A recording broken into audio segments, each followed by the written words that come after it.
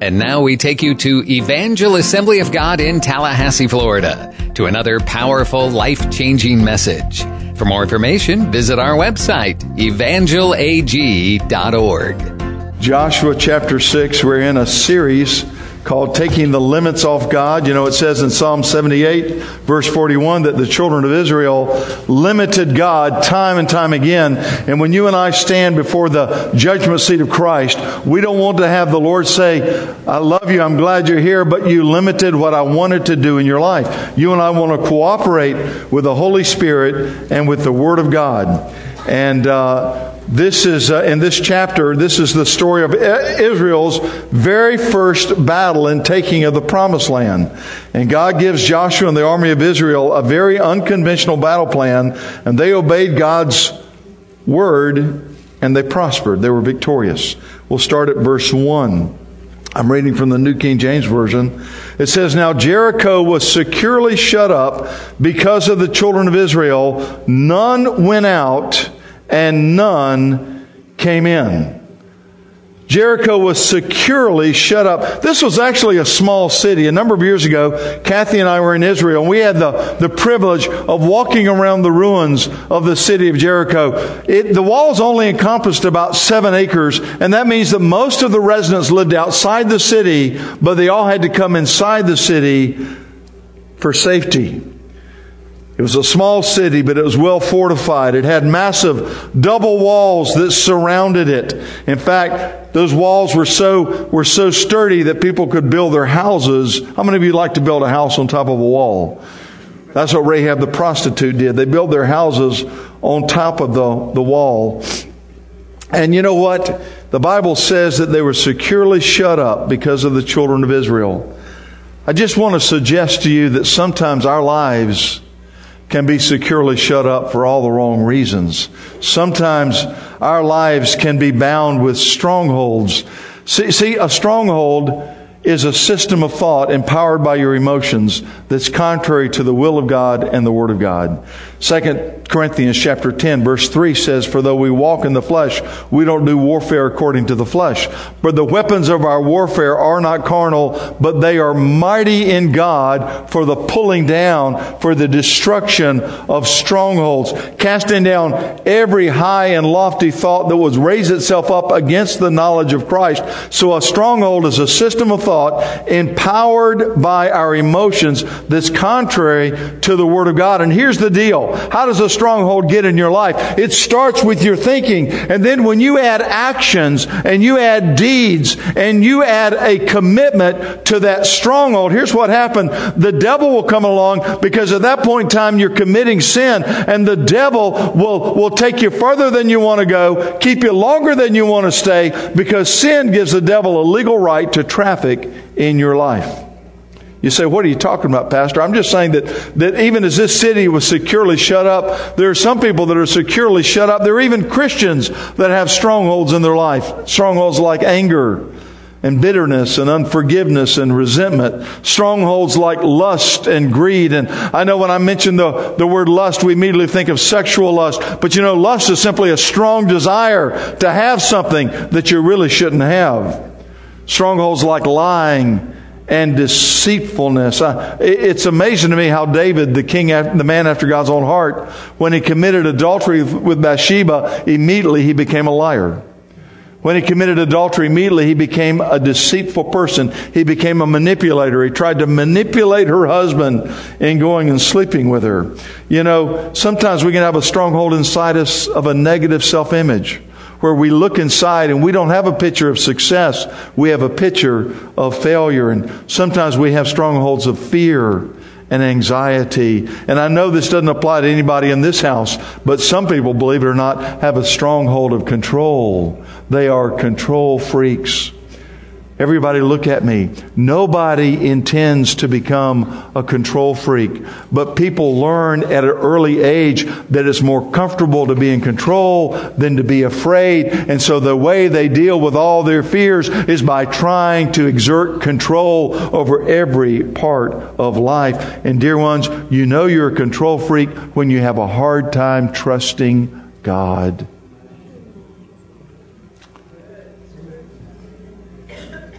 Amen. Just thought I'd mention that. Here's the deal. Thank God that deliverance is available through the blood of the Lord Jesus Christ. Deliverance starts with confessing our sins. Again, because remember this, sin gives the devil a legal right to traffic in your life. So 1 John 1 says that if we confess our sins, He's faithful and just to forgive us of our sins and to cleanse us from all unrighteousness. And then you need to find some mature believers who will lay hands on you and cast that thing out. And you say, well, I didn't think a Christian could be possessed. I didn't say you're possessed, but you can be oppressed by a demonic spirit, and you need to get deliverance from that spirit of oppression. I used to be bound by a spirit of anger. I used to be bound. I didn't realize it, but I was really bound by bitterness. And I finally broke my pride. And I went to a Christian friend and I said, I got an issue. This anger keeps welling up inside me. And this brother began to pray with me. And he said, what's the Holy Spirit saying to you? And I just got quiet and I just listened to the Lord. And I heard the word grace. And I said, I hear the Holy Spirit saying the word grace. And then I thought of that scripture in 2 Corinthians chapter 12, where Paul says, His grace is sufficient for me, for His strength is made perfect in my weakness. And I continued to pray, and I realized that I had unforgiveness in my heart towards a lot of people.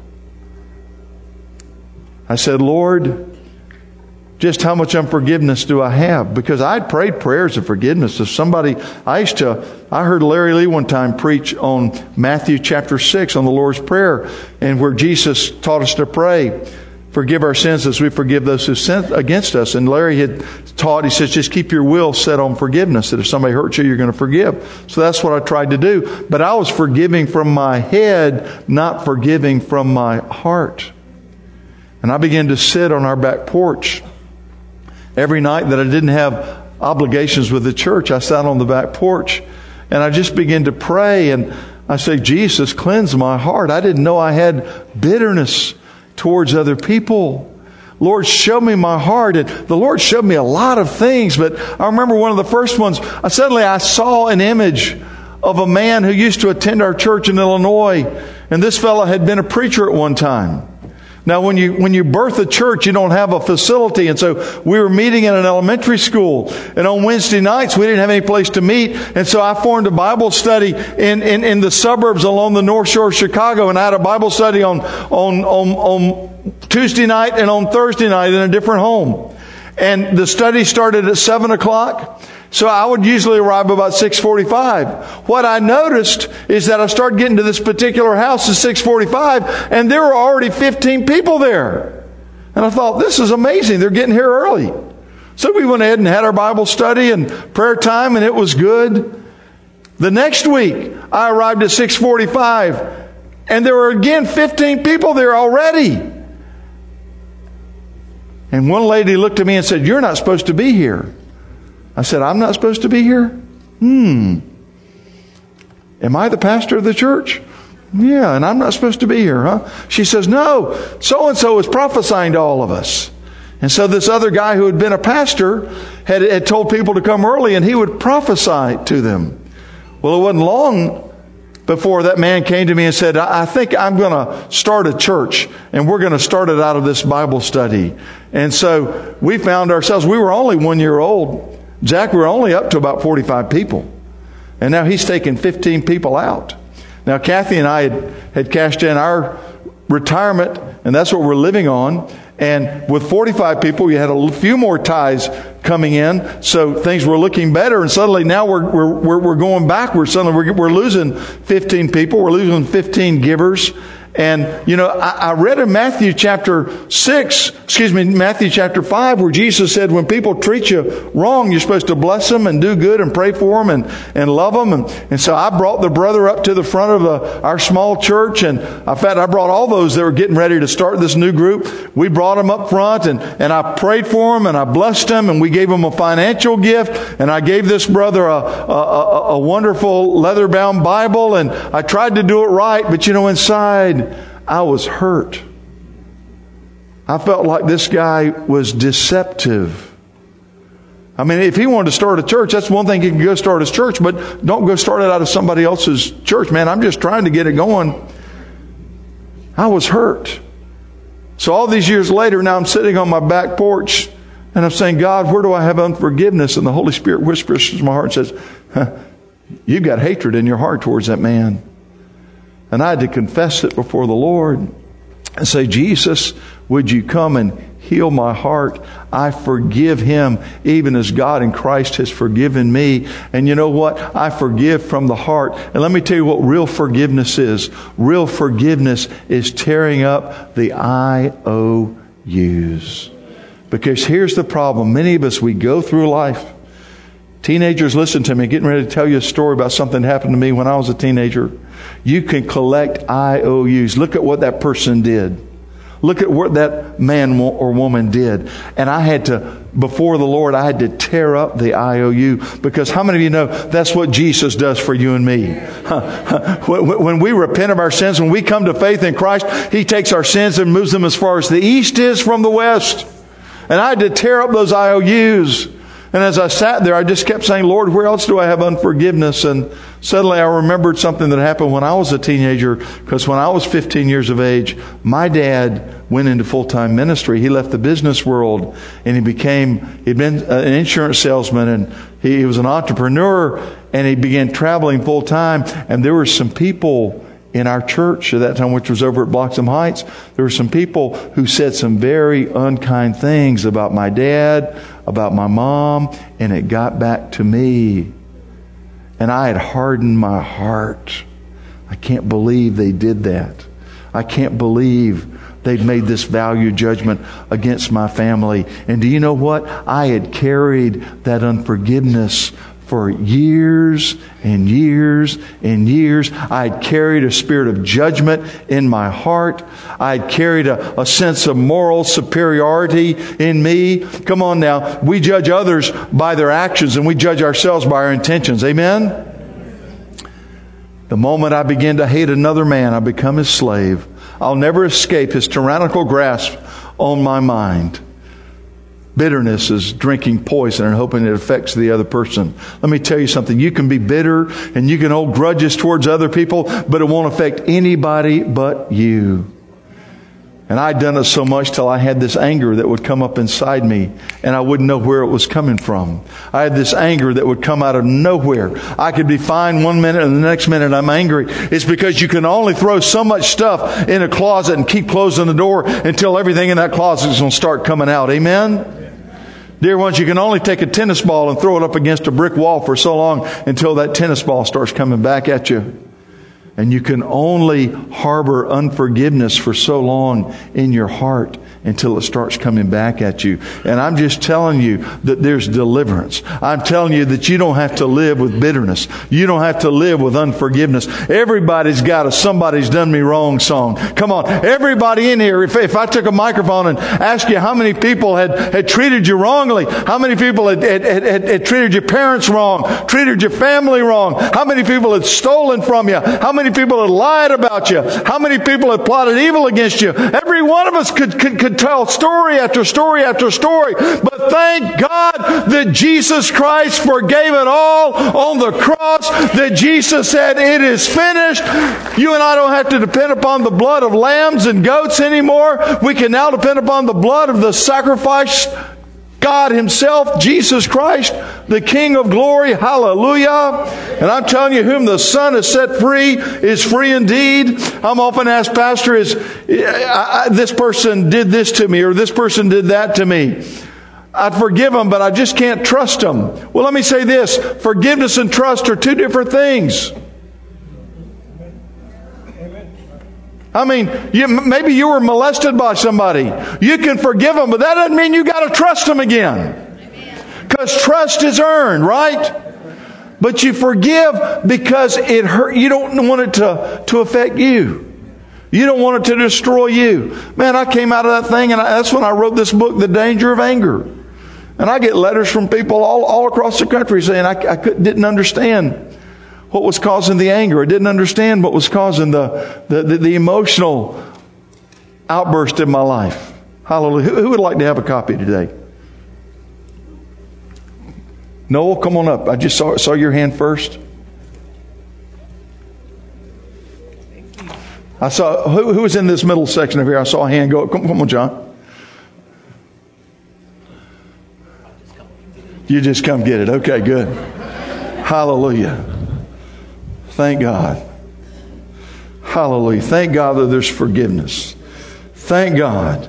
Well, look at verse 1 with me again, and we'll get into this text. It says, "Now Jericho was securely shut up because of the children of Israel. None went out, and none came in." Jericho's in a defense mode. Jericho says, we're not going to surrender. But the inhabitants of Jericho did not know that Israel wasn't going to fight with traditional weapons. Israel was actually going to stand and still and watch God fight their battles. God was going to fight with an angel army. Amen?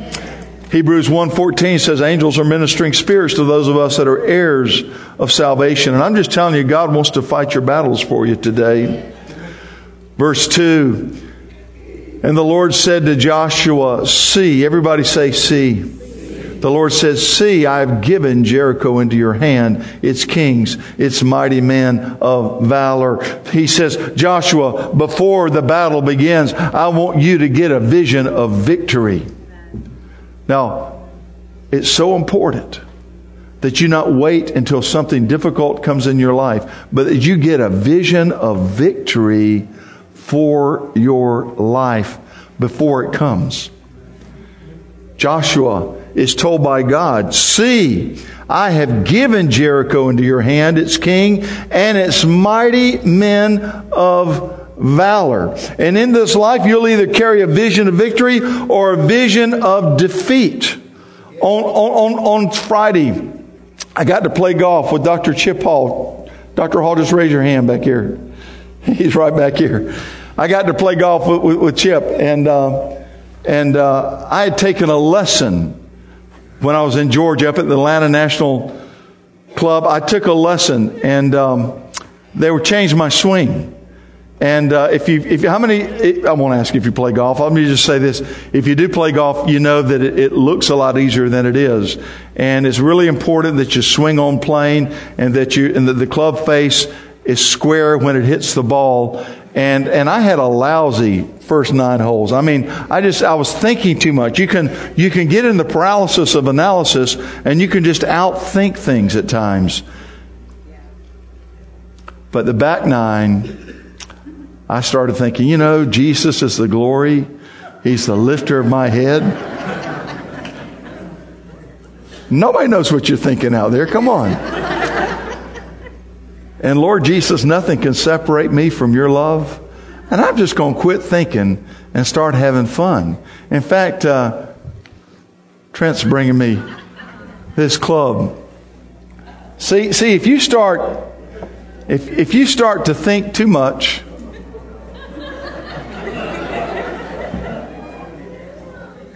you're thinking about your mechanics and what's going on. And what you got to do is just not think too much.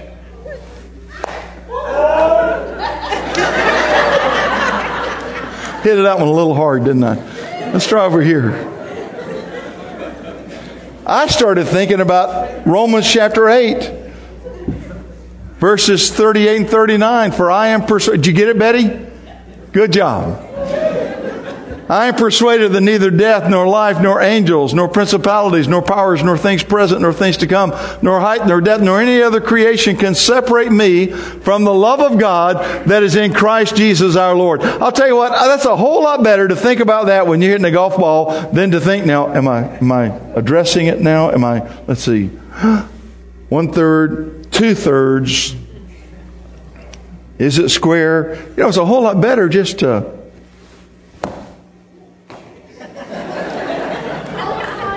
I should have used a chipping iron, shouldn't I?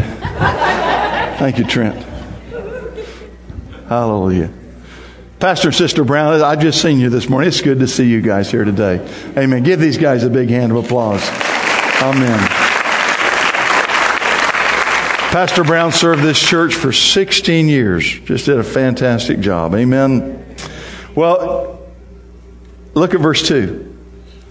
And the Lord said to Joshua, see, I have given Jericho into your hand, its king, and the mighty men of valor. I want you to get this vision of victory. And that phrase, I have given, is in the prophetic, perfect tense. It's a tense that expresses a completed action. In other words, God says, I have given this into your hand. From God's perspective, it had already been done. I said from God's perspective, it had already been done. So you know what God was saying to Joshua? Just chill out. Relax. Obey me. It's all going to take place. Amen? Look at verse 3. You shall march around the city. All you men of war, you shall go all around the city. This you shall do for 6 days. See, God could have destroyed Jericho without Israel's participation. But there's something about miracles. There's something about your growth in Christ. There's something about sanctification. God wants you and I to play a role. God wants you and I to participate. Sometimes we'll pray and say, God, do this, do that. And God's waiting for you and me to get involved to actually bring that miracle to pass. And I'll tell you why. Because God wants you to have a story to tell. Because a person with an experience is never at the mercy of a person with an argument. Try that again. A person with an experience is never at the mercy of a person with an argument. And God wants to do some things in you so He can do some things through you. Amen? Verse 4, and the 7 priests shall bear 7 trumpets of ram's horns before the ark. But the 7th day you shall march around the city 7 times, and the priests shall blow the trumpets. And it shall come to pass, when they make a long blast of the ram's horn, and when you hear the sound of the trumpet, that all the people shall shout with a great shout. Then the wall of the city will fall down flat, and the people shall go up every man straight before him. Then the Joshua, the son of Nun, called the priests and said to them, take up the ark of the covenant, and let 7 priests bear 7 trumpets of ram's horns before the ark of the Lord. And he said to the people, proceed and march around the city, and let him who is armed advance before the ark of the Lord. So it was, when Joshua had spoken to the people, that the 7 priests bearing the 7 trumpets of ram's horns before the Lord advanced and blew the trumpets, and the ark of the covenant of the Lord followed them. And the armed men went before the priests who blew the trumpets, and the rear guard came after the ark, while the priests continued blowing the trumpets. Now Joshua had commanded the people, saying, you shall not shout or make any noise with your voice, nor shall a word proceed out of your mouth until I say to you, shout, then you shall shout. Now let's stop right there at verse 10 and camp for a minute. You shall not shout or make a noise with your voice, nor shall a word proceed out of your mouth until the day I say to you, shout, then you shall shout. I think that this perhaps was the hardest commandment that God gave to the nation of Israel that day. Be quiet. Turn to somebody and say, your commandment is to be quiet. See, some of us, we don't like that, huh? You don't like somebody telling you not to be able to talk. He says, you shall not shout or make any noise with your voice. You got to think about this for a minute. They're walking around this city, and they're exposed to danger and ridicule from the Canaanites because they're up on top of the roofs and they're hanging out the windows. They could be dropping things on their head. They could be yelling insults at them. But you're not to talk. You're not to say anything. All you're supposed to do is to march. In other words, your orders are to wait, to walk, and not talk. Let's try that together. Wait, walk, and not talk. That's exactly what they were doing. Now see, God and Joshua understood the reason that Israel needed to keep silence. It was because 40 years earlier, when the 12 spies went out to spy out the land, they couldn't keep silent. They kept talking about what their natural minds saw instead of what God intended to do for them. Let's look at Numbers chapter 13, verse 27. Here's what the spies said. They said, we went up to the land where you sent us. It truly flows with milk and honey, and this is its fruit. Nevertheless, the people who dwell in the land are strong. The cities are fortified and very large. Moreover, we saw the descendants of the giant there. See, 40 years earlier, Joshua and Caleb had looked at the walls of this city of Jericho, and they had a different response. They said, hey, we can take this city. In fact, look at verse 30. Then Caleb quieted the people before Moses and said, let us go up at once and take possession, for we are well able to overcome it. But the men who had gone up with him said, we are not able to go up against the people, for they are stronger than we. The land is a land that devours its inhabitants, and all the people whom we saw in it are men of great stature. There we saw the giants, the descendants of Anak came from the giants, and we were like grasshoppers in our own sight, so we were in their sight. Dear ones, if you magnify your problems more than you magnify God, you're going to feel like a grasshopper. You're going to look at yourself and you're going to see a grasshopper. And the devil wants to give you a grasshopper mentality. The devil wants to intimidate. He wants to kill. He wants to steal. And he wants to destroy. Verse 12. Joshua rose early in the morning, and the priest took up the ark of the Lord. Then 7 priests bearing 7 trumpets of ram's horns before the ark of the Lord went on continually. Everybody say continually. They went on continually and blew with the trumpets. Why were the trumpets blowing continually? Because they were sending a message. The king is here. They're marching with the Ark of the Covenant. The Ark of the Covenant was a wooden box covered with gold. It was made of acacia wood. Inside that ark was the 10 Commandments. There was some manna. There was Aaron's rod that budded. But on top of the ark were 2 angels. They were called cherubim. And they had been carved out of wood and covered with gold. And their wings met at the very top. And God said, I myself dwell between the wings of the cherubim. You see, God used to dwell in a pillar of cloud by day and a pillar of fire by night. But now He says, I'm dwelling between the wings of the cherubim, and they're marching around the city, the soldiers, but also the priests with the ark, and the priests blowing the trumpets, and they're blowing trumpets of worship. The king is here. The God of Abraham, Isaac, and Jacob. The God that created heaven and earth. The king is here. And they blew the trumpets, and the children of Israel were actually worshiping God, and the Canaanites didn't have a clue.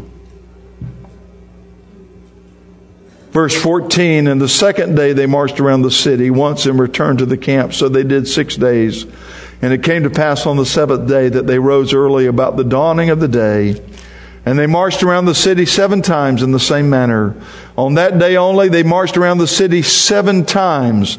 And the 7th time it happened, when the priests blew the trumpets, that Joshua said to the people, shout, for the Lord has given you the city. Hey, they've not been able to talk for 7 days. Now He says, shout. He says, shout. Hallelujah. Hallelujah. Verse 20, so the people shouted when the priest blew the trumpets. They shouted in worship. They shouted in praise. And it happened when the people heard the sound of the trumpet, and the people shouted with a great shout, that the wall fell down flat. That wall didn't fall down flat because they hit some kind of note or tone that destabilized the foundation of those walls. That wall fell down flat because the angel armies, the captain of the army of the host of the Lord, the angel armies began to get active because they began to worship. Because they begin to praise. And dear ones, every one of us needs to learn the power of worship and the power of praise. There have been so many times in my life when nothing was going right, when everything inside me just wanted to quit, when everything inside me wanted to give up. But I've learned that if I'll get alone with God and spend some time reading His Word and then spend some time in worship, I'm going to tell you something. Yokes are broken and a new spirit comes into that place. And I'm going to tell you, it's because the God of the angel armies shows up, and He knows how to topple the walls in your life. Amen. He knows how to break every yoke of bondage. He knows how to destroy every stronghold. He knows. My dad used to preach and say, God will make a fix that'll fix the fix that the devil tried to put on you. How'd that go, Dad? God would fix the fix that would take care of the devil's fix. Okay. In other words, God will God will fix a fix that'll take care of the devil's fix. Let me tell you something. There's an enemy, and his name is Lucifer. He was cast down from heaven because he was trading with the anointing. He was trading. And Ezekiel chapter 28 says that he was filled with iniquity. He was trading with the anointing. That's how he was able to influence a third of the angels and get them to join him. They were thrown out of heaven and they became demons because he was trafficking in the anointing. In other words, he was the anointed cherub that covers. He was covered with all kinds of beautiful stones. His job was to give glory to God. His job was to reflect God's glory. But he became manipulative and he began trading in the anointing. In other words, he began using his position as heaven's worship leader to benefit himself. He became manipulating. He became controlling. He was trading in the anointing. That's exactly what he was doing. And dear ones, I'm going to tell you something.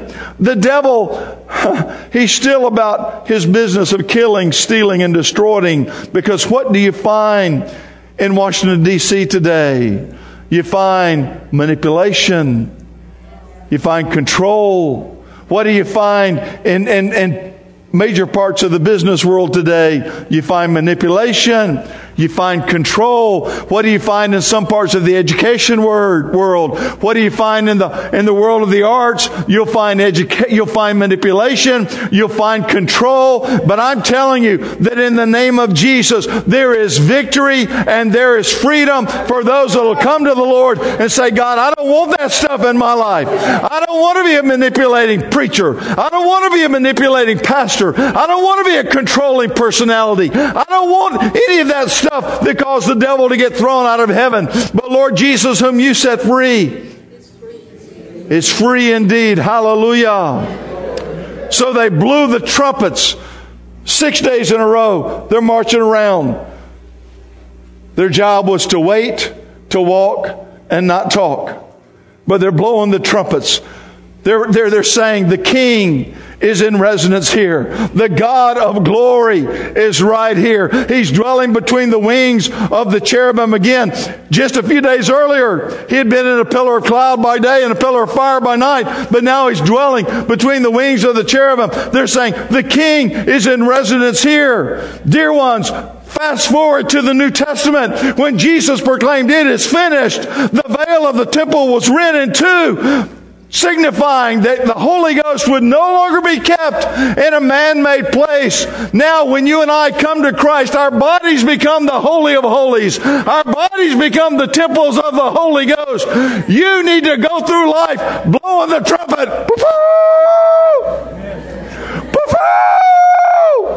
You need to blow the trumpet and say, the King is in residence here. Yeah. Now watch this.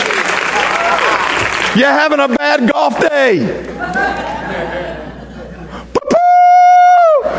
The King is in residence here. I'm going to stop overthinking this thing. Glory to God. Hallelujah. Nothing's going your way. The King is in residence right here. The King of glory lives inside me. Greater is He that's in me than he that is in the world. If the same Spirit that raised Christ from the dead dwells in you, He will also give life to your mortal body. Now unto Him who is able to do exceedingly abundantly above all, according to the power that works where? Within us is what Ephesians 3 says. According to the power that works within us. I'm telling you, saints, we're not carrying the Holy of Holies around anymore on an ark between poles. Today, you are the Holy of Holies because Jesus is your Lord and the Holy Ghost lives inside you and the greater one lives inside you and the greater one inside you has never had a bad day. The greater one inside you has never gotten confused playing golf. Come on. The greater one inside you is God Almighty. Hallelujah. You say, I need the Lord. Bow your head, close your eyes. Nobody moving, nobody talking right now. Bow your heads, close your eyes. In Jesus' mighty name. You say, Terrell, I need God in a whole new way. I need the Lord today. The Bible says all have sinned and fallen short of the glory of God. The Bible says the wages of sin is death, but the gift of God is eternal life through Jesus Christ our Lord. The Bible says that whoever calls on the name of the Lord shall be saved. Today, I want to give you an opportunity to call on the name of the Lord. There's some of you here today, you've known the Lord, but you've not been walking with Him. You've known the Lord, but you've gotten distant in your relationship. Maybe something happened. Maybe you went through a bankruptcy. Maybe you lost a job. Maybe you lost a marriage. Maybe you've had health problems. Maybe you've had other kind of problems. I want you to know He's as close as the mention of His name. And the Spirit of God would say, today's your day. Today's your day to reestablish relationships with me. Today's your day. I want everybody to stand. Again, nobody talking, nobody moving right now. This is not a time to go to the restroom. Just stand very reverently and tell you the King is in residence here. You'd say, Terrell, that's me. I really need Jesus today. I really need the Lord. I want to come back to the Lord today. Just lift your hands up and leave it up until I see it. Leave your hand up until I see it, and we'll make eye contact. Thank you. Would you? Yes, thank you. Thank you. Anybody else? Just say, Terrell, I really need Jesus today. I really need the Lord today. Just raise your hand and leave it up until I see it. In Jesus' name. In Jesus' name. I'll tell you, the Lord wants you to sound the trumpet because the King is in residence today. The King is in residence today. Amen. Amen. Just make eye contact with me. Just make eye contact with me. You're saying, today I want the Lord. Thank you, Jesus. Thank you, Jesus. Hallelujah. I'm going to ask Pastor Zach to come, and Pastor Zach standing here on your left-hand side. For those of you that just raised your hand, I'm going to ask you just to make your way down here. Make your way right now. Just say, he just wants to pray with you. Then he wants to give you some materials that'll help you. Just come right down here to Pastor Zach. We're going to pray a prayer in support of her. There are others of you that raised your hand. I want to give you an opportunity to come. I want to give you an opportunity to come. In Jesus' name. In Jesus' name. In Jesus' name. In Jesus' name. Thank you, Lord. Thank you, Jesus. Let's pray this prayer out loud in support of our friend. Pray it out loud. Say, Lord God, today I trust your shed blood as the full payment for all of my sins. I ask you to forgive me of my sin. I forsake them. Come fill me, Holy Spirit. Change me from the inside out. In Jesus' name, amen. Amen. Hallelujah. You know, if you wouldn't mind just going with Pastor Zach right back here. He's got some materials he's going to give you, and it won't take long at all. Hallelujah. Members of the altar team, would you come and stand across the front? Altar team members are coming. If you've got things going on in your life that you'd like to have prayer for, if you'd like to have prayer for healing, maybe you'd like to be, we're just 1 week away from Pentecost Sunday, maybe you'd like to be baptized in the Holy Spirit. These men and women want to pray for you. These altars are open. Hallelujah. We pray right now that God uses this message to plant good eternal seeds deep into your soul. For more information, visit our website, evangelag.org. Evangel's all about making the name of Jesus famous and His church glorious. We love God, love people, and love life. And we're here for you, working to help draw people from impossible situations into a loving and friendly circle of hope, where answers are found and acceptance is given. We invite you to join us for any of our services, Sunday mornings at 10:30 and Wednesday evenings at 7. We're located at 2300 Old Bainbridge Road in Tallahassee. We have fantastic programs for kids and youth and small groups to make deeper connections. And we pray that God blesses you richly and abundantly as you continue to seek Him first in all of your life.